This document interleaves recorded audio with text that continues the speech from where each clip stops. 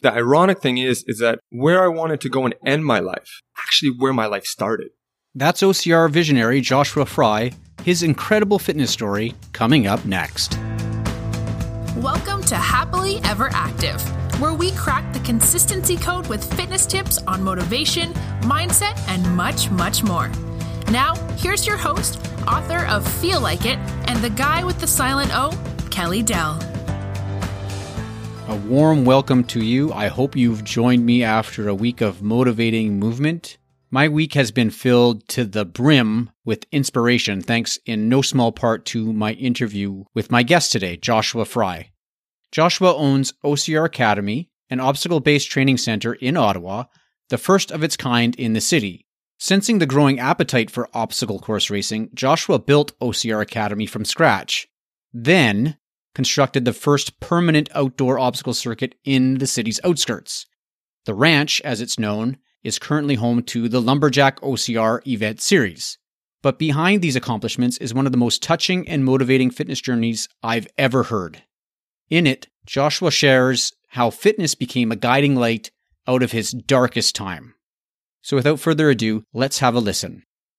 All right, well, here I am on site at OCR Academy with Joshua Fry, the owner of OCR Academy, and I wanted to first welcome Joshua here on the show today. He has an incredible story that I think is not only inspiring, but for many of you out there who have struggled or are struggling right now with your motivation to get active, Josh's story has a lot of inspiration in it, and I wanted him to come on to the show to talk a little bit about his discipline, which is OCR, but also give a little bit of his background that I think has a lot of value in terms of how a fitness journey can begin, the origins of a fitness journey, and in particular, how Josh has taken the early stages and essentially built a facility that now has a really strong community around it. Welcome to the show, first off. Thanks for having me. And I want to ask you, what is OCR? For someone who's never heard of it, what is it about? And maybe what's the attraction? Why is it getting so popular so quickly? OCR Academy, OCR stands for Obstacle Course Racing. And where the Academy kind of spawned from is during my time working at Spartan Race, traveling through Eastern Canada, building the obstacle course race for the company, and essentially just observing and seeing how people are doing on the course, having my conversations with them afterwards, asking how they felt, how they enjoyed it.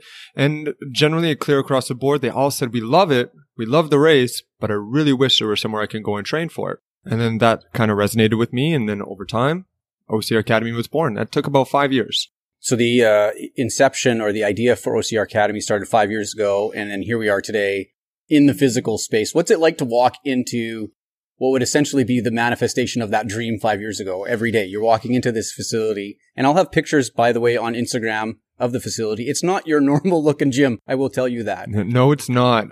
The goal is that we always wanted to put the fun back in functional fitness, and coming here to work every day and what I get to do every day and what I get to see every day it's a blessing. And I don't want to throw around words that, have been kind of overdone. It's an adventure, and I'm kind of going along with it as every day goes by, and every day it's an adventure. Something new is coming, something that I haven't experienced before, because the great thing is nobody's doing what we're doing right now.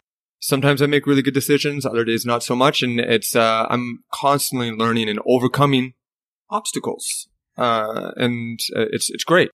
Yes, and there's clearly a great metaphor for the actual physical obstacles that we see here in the gym. And I'm looking here, there's a big rig of rings, kind of like monkey bars, and there's obstacles to climb. There's lots of different things here, and it's not just the physical obstacles that are in our way. And I know a lot on the show I talk about how the mental obstacles can be just as substantial. And when I met you, I was like, man, this is a guy who is clearly a motivated person, and he's sort of living the fitness dream. He's a fit guy. He owns a facility, but it wasn't always that way, was it? Wasn't, no. So how has your journey even brought you here? It all kind of started when I was born, no different than any other human being. But unfortunately, I didn't have a consistent father figure in my life. I was raised by a single mother. She was on the Children's Aid Society radar because my half sister was already into the Children's Aid Society program. And from people who may not know, is Children's Aid Society, the CAS, is kind of like foster care group home type thing. And as I was going through my adolescence, I started to rebel and act like most teenage boys do and kind of push back and fight back. And my mom just didn't have the resources to be able to handle that on her own. So she looked for some help. Fortunately, it started with reaching out to a local newscaster, Max Keeping. Max Keeping in Ottawa is Ottawa's favorite son. I mean, he's got the Order of Canada. He's got the Ontario Award. He's had a day named after him. He's got streets named after him. A wing at the CHEO Hospital has been named after him. The guy's just raised billions and billions of dollars for charity, and he really put the community first. And he was looking for something to kind of add value to his life and kind of more of a purpose aside from his job. So he took some boys underneath his wing, me and my three other brothers, and he became sort of like a father figure. Some would say like a big brother, some would say an uncle, but he really kind of did a lot of the things that a father would do. And we actually nicknamed and called ourselves the family of choice. So we chose each other and we wanted to be there. But of course, like all dysfunctional families, there's always question marks and things like that. But unfortunately, it was still a very part-time family. And my mom didn't have the resources to commit to me full-time. So I ended up into the Children's Aid Society where I became a Crown Ward. And there was a couple of foster parents. Barbara O'Rourke, she was the first foster mom that I had. She was an emergency foster mom, so I only got to stay with her for a couple of months. But she really made a big difference in my life. And then I went to Crown Wardship in Belleville. The 4 years that I spent there, it was very difficult for me. That's where I developed a lot of anxiety, a lot of stress. I suffered from migraines. Nobody really knew what that was at the time, or kids didn't get migraines at the time. Any help that I needed, I wasn't getting it. The difference between a foster home, a therapeutic foster home, which is what I was in, and a group home, is that the therapeutic foster home meant that there was supposed to be staff there that replicated family. And we would have the consistent staff there, and they would kind of be like our parents. Unfortunately, during that time, the parents that I did have treated me like I was $20 a day. And that's what they told me. And so, any kind of compassion or sympathy that I would try to get from them, it was immediately returned back like, you're my job. You're just $20 a day to me. That is it. And that really stuck with me. And unfortunately, the compassion and kind of loving nature that a young child needs to grow, I wasn't getting that on a consistent basis. So that played a huge factor in my life, and it led to me making a lot of piss poor decisions. Fortunately, again, I had Max in my life. I had my mom in my life, but it wasn't on a consistent basis. So I made a lot of piss poor decisions, and I dropped out of high school. And then my teenage years was filled with me just being a kid with no real sense of consequences. And that really kind of bit me in the butt. And then it eventually landed me behind bars. And in my early 20s, I was in the Innis Detention Center for theft and possession of property obtained by theft. And, I was cashing checks in my bank account that I shouldn't have been checking. I maxed out credit cards. I was not a very good human being. After that, it started to develop drugs, addiction to that, cocaine, marijuana, alcohol was the big thing. And every day I was drinking and kind of messing my life up. And it really kind of hit rock bottom in 2008. I got into college as a mature student. I left for a job in the banking industry, and I got a really good job. I was making like $33,000 a year outside of college. And it was a good gig. And then I was like, I was going to marry my college sweetheart. We got a dog. Everything was going well. But unfortunately, life has a funny way of turning things around. And on November 11th, 2008, on Remembrance Day, my best friend, my brother, who I met in foster care, and we maintained a consistent relationship, and we were very much like brothers, died in a tragic car accident. And when he died, I remember specifically when I got the phone call, it was an accident on Terry Fox right in front of A&W, and he got T-boned and died on impact. And that night, I got to see him one last time. I went to his soccer benefit. He got an award for scoring the most goals. He was very happy. He was the kind of guy that never really shared his emotions. But at the end of that night, I was very depressed at that point. I was still kind of struggling with a lot of the demons that I had. And I really didn't want to go out and be social, but it was his night and I wanted to be there for him. And then when he left, he came over and gave me big old wet one on the side of the cheek, which is a rare thing from him. And so that really stuck with me. And then he left. And then unfortunately, when he left, the driver made an improper left-hand turn and he got T-boned. And that was the starting point. So I lost my best friend. And then the puppy that I adopted when I was with my fiance died of distemper because we were told he had all the shots, but he didn't have them. And then I got laid off from my job. Then we had a miscarriage with my fiance. And then we separated, and on the anniversary of my brother's death, 1 year later, I said, I'm kind of going through a rough time. Can you help me out a little bit? And she's like, well, I can't because I was like, I want to go see Danny's grave. Can you join me? Even though we were separated, she says, no, I got to go to the hospital because I'm pregnant with my manager's firstborn son. And that was kind of just like, wow, that really stuck. And then the tipping point to all of that, to add to it, was that my relationship with Max was great, my father, but I had a phone call with him and he said I had a meeting with a group of people who are going to carry on my life's work when I'm gone. So wait a second. So now I've got no kid, got no job, got no puppy, and my dad doesn't want me to be a part of his future when he's gone.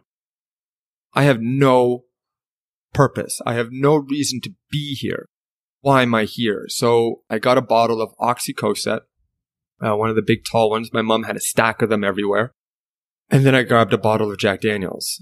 And then I was going to I was living downtown in my shitty 1-bedroom apartment, and I wanted to douse the bottle of pills, down the bottle of Jack Daniels, and head to the canal docks and just let drugs and alcohol and water do its thing. Fortunately, during the separation with the fiance, I was able to adopt her sister's dog, Buster. So the first puppy that we had, died, but then we still had Buster. And Buster, while I was sitting in my room looking at the bottle of pills and the bottle of Jack Daniels, I'm kind of sitting there with my back to the wall and my knees up and my hands right there. And the dog, Buster, came walking into my room and he walked in between my hands and just kind of separated the two bottles. And he kind of just looked at me. And then that's when it kind of dawned on me because I was crying. I was really upset. He could tell that I was upset and he just wanted to take me out for a walk. And then I started realizing, well, if I go and I do this, then that means there's probably going to be about 4 or 5 days where people, my friends, who want to go out drinking with me are going to realize that I'm not around. So who's going to walk Buster? Who's going to take him for walks? Who's going to feed him? Who's going to give him treats? Who's going to scratch his belly? Who's going to do all the things that he wants to do that make his little tail wag? And then I started realizing, how selfish am I? This dog needs me and I need him.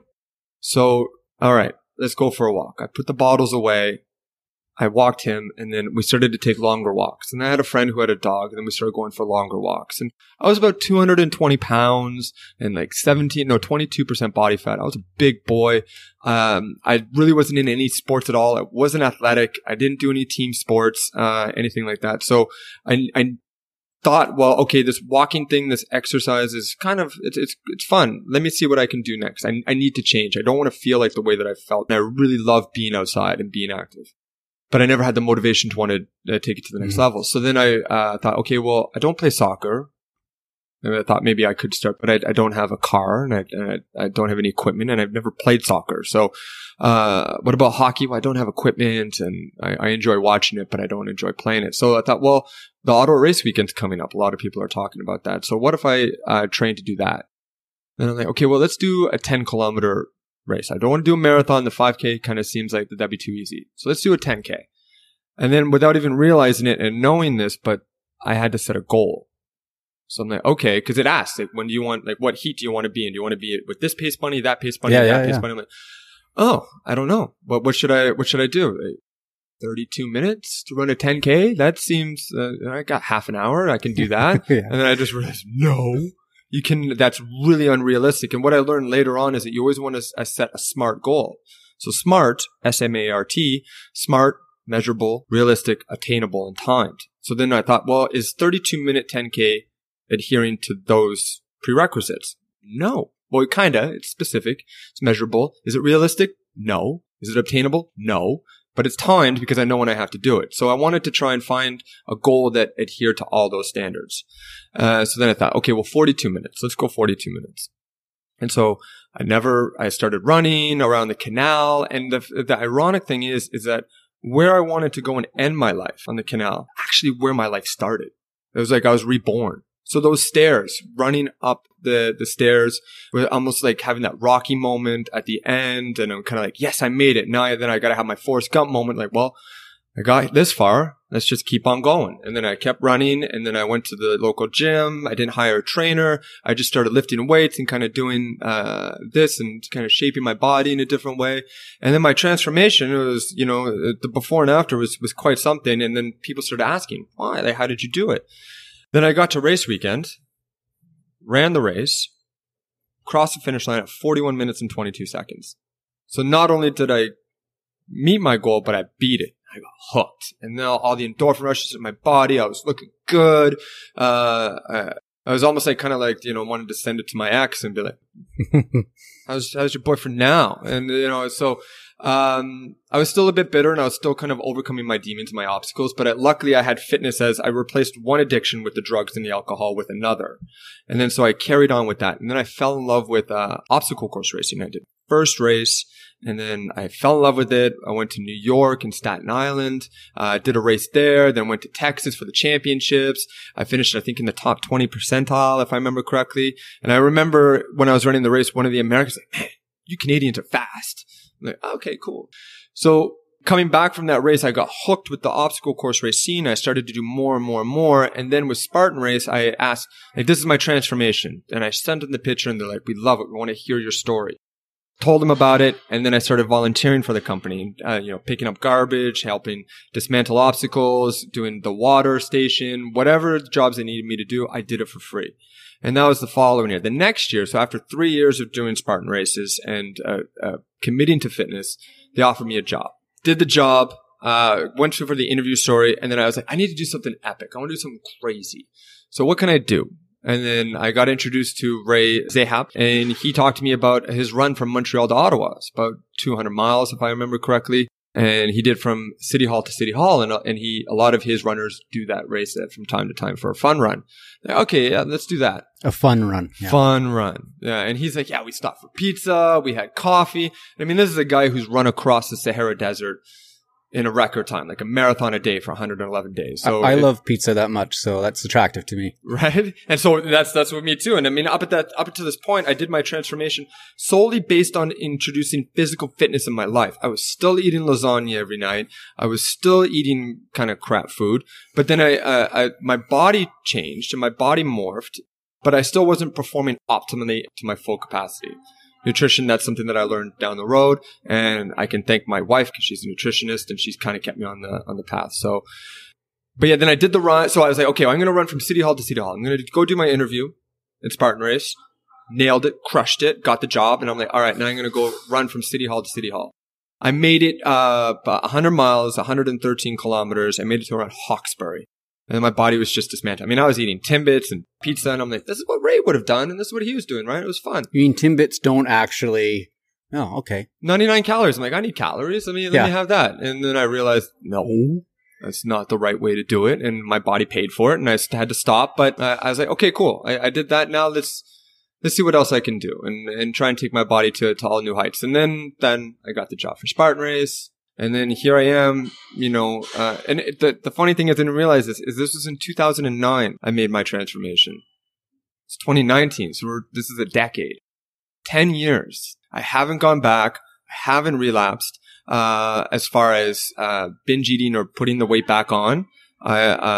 Just by introducing exercise and being active and standing most of the time and walking, I've been able to maintain my healthy weight at a metabolic standard. I walk around at 170. Never gone up to 185 again. I've never gone down lower than 160. 10 years since I've made that transformation where I was at the bottom of my barrel, literally, to now running OCR Academy, which is kind of surreal. Yeah, that Buster moment, sort of a big spark. And as a dog guy, I have 2 dogs, and so it's like that's touching beyond belief to hear that. And even running past on the canal, running past the place where you were, visualizing something going down. That's powerful. I want to revisit one little thing in that story. To me, I think is another powerful thing that might have been subtle amongst all of these things that happened. And that was the moment that you got hooked on OCR. Like, first off, how did you even discover it? And what was it about that experience that you had, that encounter, that you said, yeah, I want to do this again. I want to do this more. I want to get involved in this. What was that moment for you? Well, so the Spartan Race tagline is, you'll know at the finish line. And that was brilliant. Because if you've never done an OCR Spartan Race and you go on YouTube Spartan Race, you're going to see these, and they did really well with their motivation, like with the video. The first video that I ever saw, I remember, Hobie Cow was kind of the star of the Spartan Race at the time. And it was one of those where they took the clips like from, Rocky motivational speech, and then, Coach Carter, where, you're powerful beyond belief. And they're just thinking about that really kind of gives me goosebumps. That video is, with all those montages, like I almost want to go listen to it again. It gets you real fired up.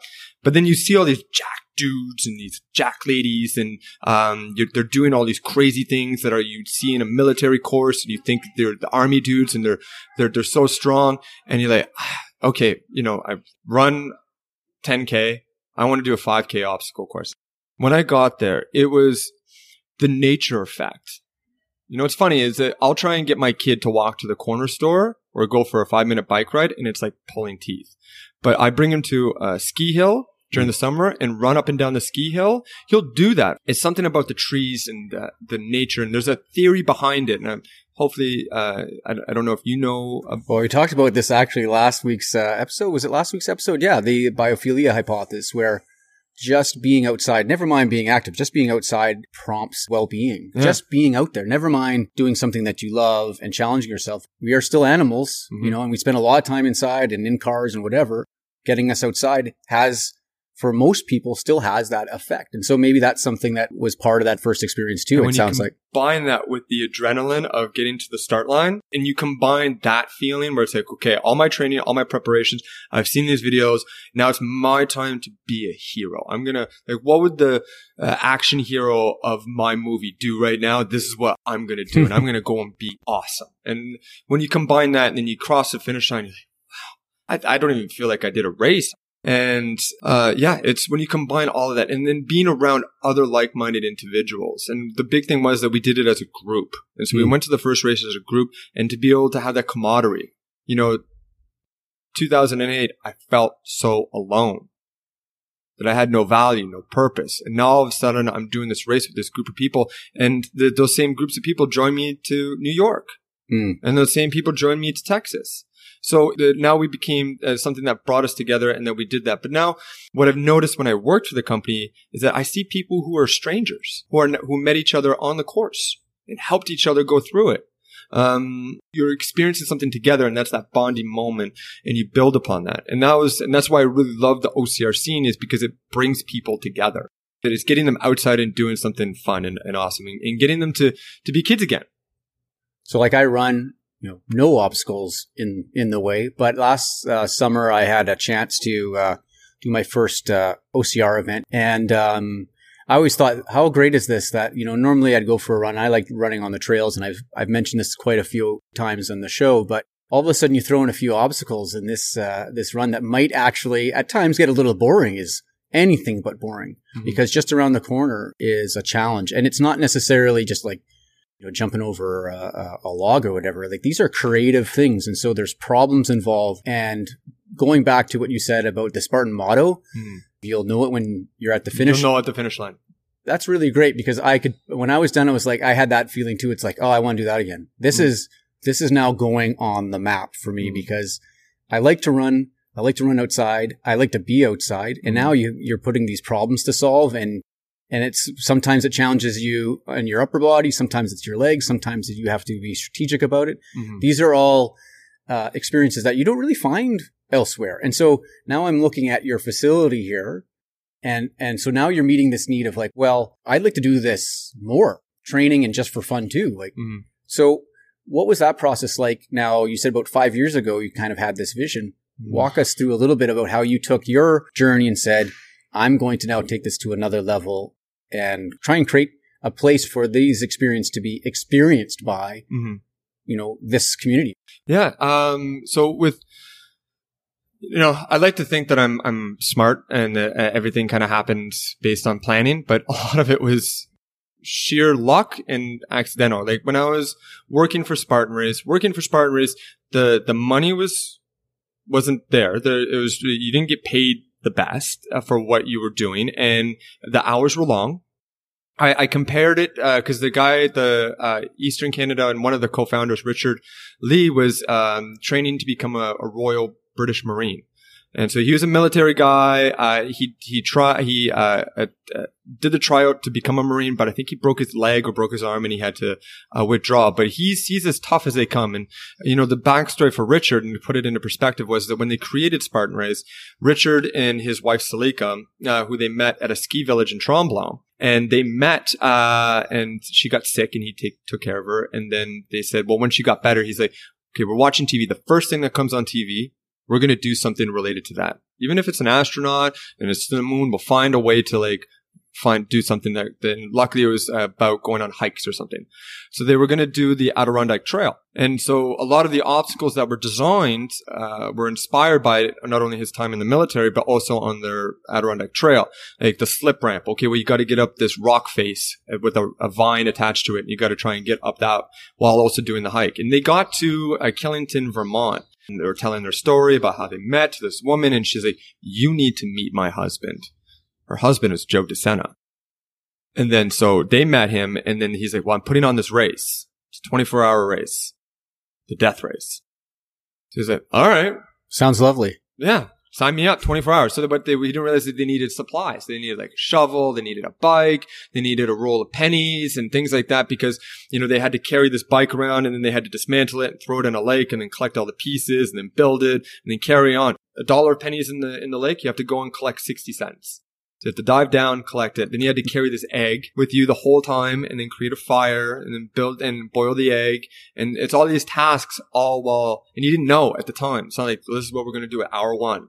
No, you had no idea.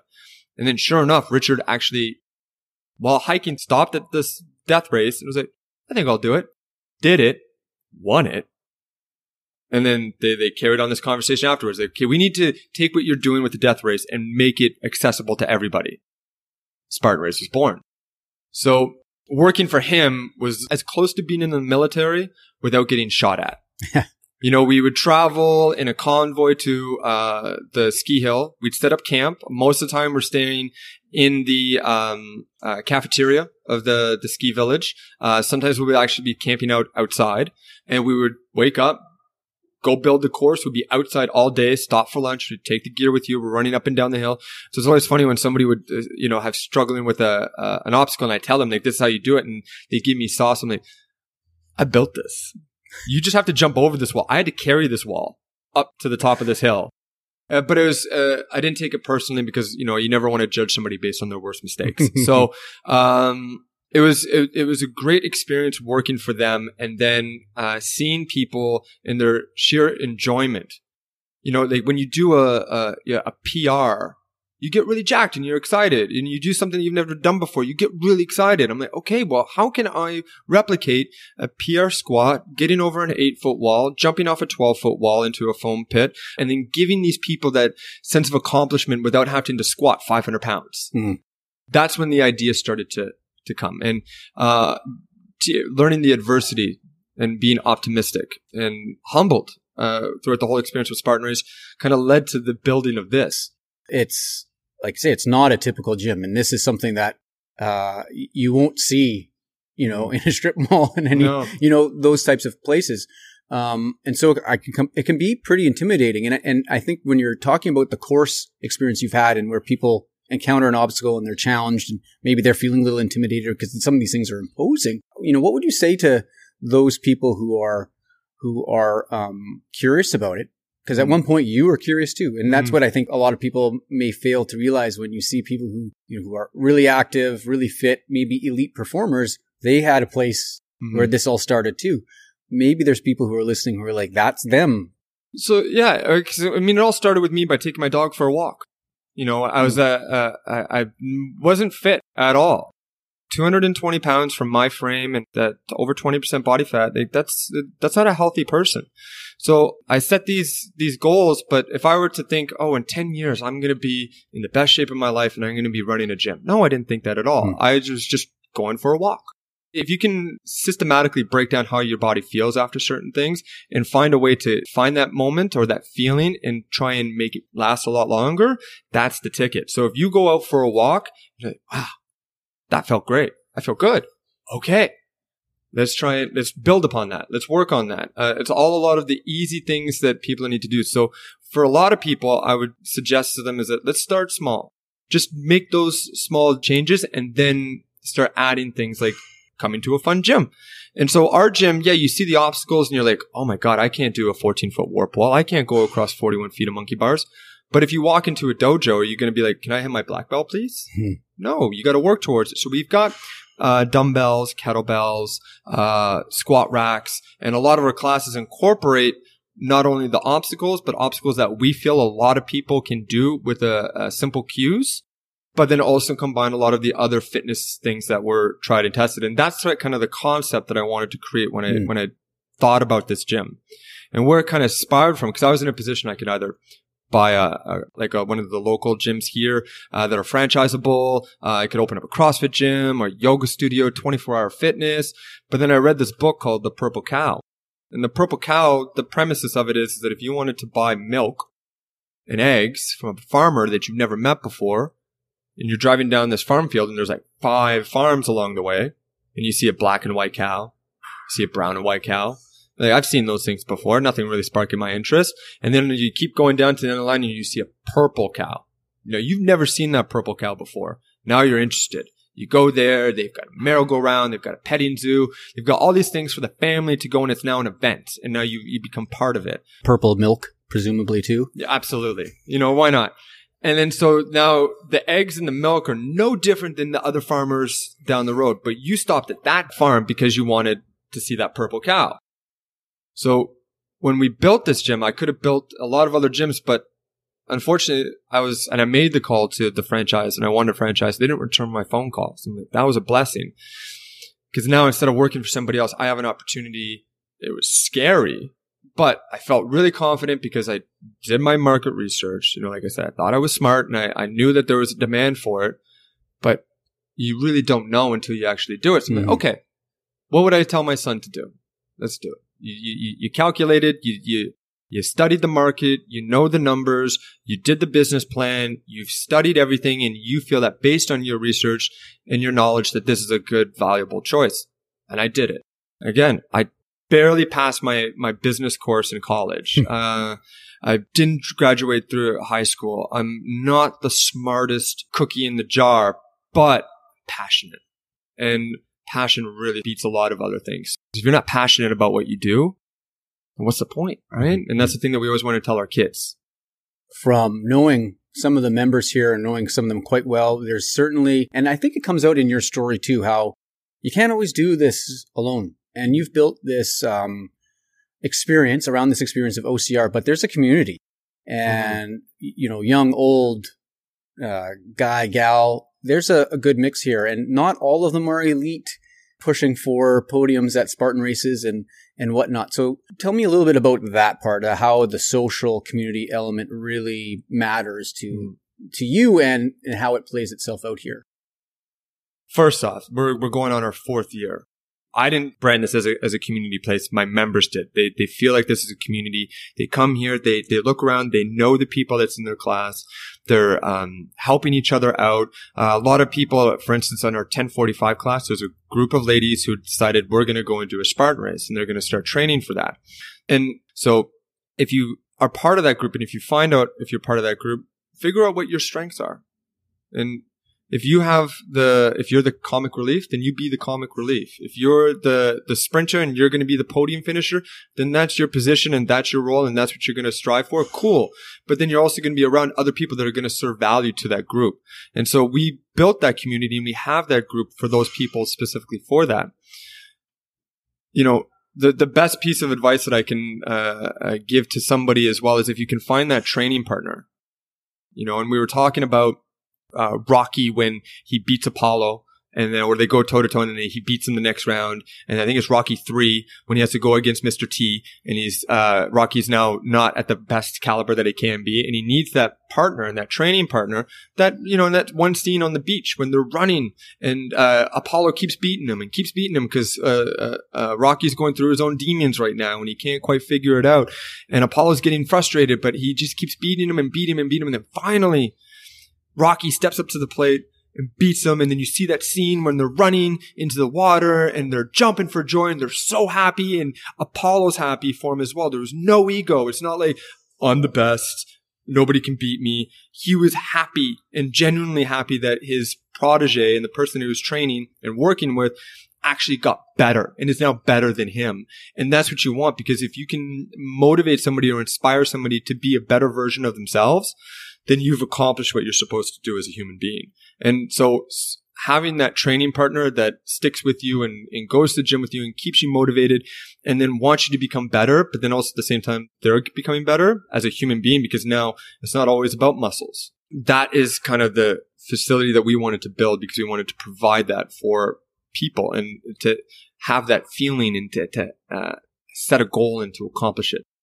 And it happens it sounds like so organically that it's not something you could have all planned out. And sometimes that's how things turn out the best. And I love how, you're talking about, I mentioned the word how people can get intimidated. Well, when you're approaching a race or you're trying to do something for the first time, even visiting, let's say OCR Academy, which again, you walk in, you've never done it. If you're bringing someone else or you're bringing a few people with you and you're going to a race, you're going to an event, it's always a bit easier and even a little bit more fun when you're sharing some of that anxiety with some other people. And I always tell people too that, it's, there's, the awkwardness of some of these things at the first time of doing these things, that's part of the joy of it, that you can kind of laugh at yourself too, that how it's not always, you don't always come out of the blocks, like a 100-meter sprinter, you trip and you fall and you learn from it. But getting out there to touch it so you can get a feel for it is the data that we're all looking for. I want to ask one last question here. I know you've built obstacles. You've climbed them. What is the obstacle that always gives you the most fits, that you yourself as a racer or whatever, that you come up to you and go, okay, all right. You might be a little bit intimidated yourself. The rope climb. Yeah. Yeah. It's one of those things where you're relying so much on your hands and your body. I mean, there's a reason why I was in high school. We had to bring it back. Rope climb needs to come back. But I remember when I did the ultra race. So the ultra Spartan race is like a marathon of obstacles. You're doing about 42, 43 kilometers, sometimes 50, and you're doing a course sometimes twice. And so in this particular case, I had to do the rope climb twice. And the second time I got to it, I got halfway. I'm like, I don't know if I can do this. And it legitimately scared me. It tested me to limits. Balance is another thing. It's something as simple as standing on one foot and moving across. Seems fine when you're fresh, but when you're gassed and exhausted because you wanted to get to the obstacle first, something as simple as walking on a 2x4, 2-inch board becomes very challenging. And it's the little things like that you don't want to take for granted. And that was another thing. That's the one thing I wanted to touch on. If anybody comes in here and tells me that they're not strong enough, I want them to do that while standing up.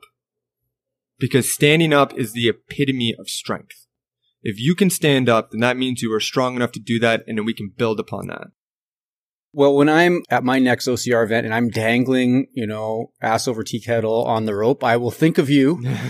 But I want to thank you for your time, Joshua. This is great. And I want to congratulate you for, first off, overcoming the obstacles that you endured. OCR is growing for a reason. And part of that reason is people like Mr. Fry here who are bringing such positive inspiration and support for people who are trying to make a change in their lives. And this is a great, creative, fun, and potentially competitive way to do that. So congratulations again. Thank you. A sincere thank you to Joshua and the staff at OCR Academy for hosting me on site this week. It's really a cool place. Joshua's story really moved me, and hopefully it moved you too. It just goes to show that when you find something that fits, something that makes you feel alive and gives you a little more purpose from day to day, and then you include like-minded people along the way, who knows where it will take you. With that, thanks for joining me. Why not follow the show on Instagram at Happily Ever Active Show? And of course, until next time, here's to living happily ever active. This episode of Happily Ever Active has ended, but be sure to subscribe for more content on the mental side of fitness. Oh, and don't forget to rate and review the show. See you next time.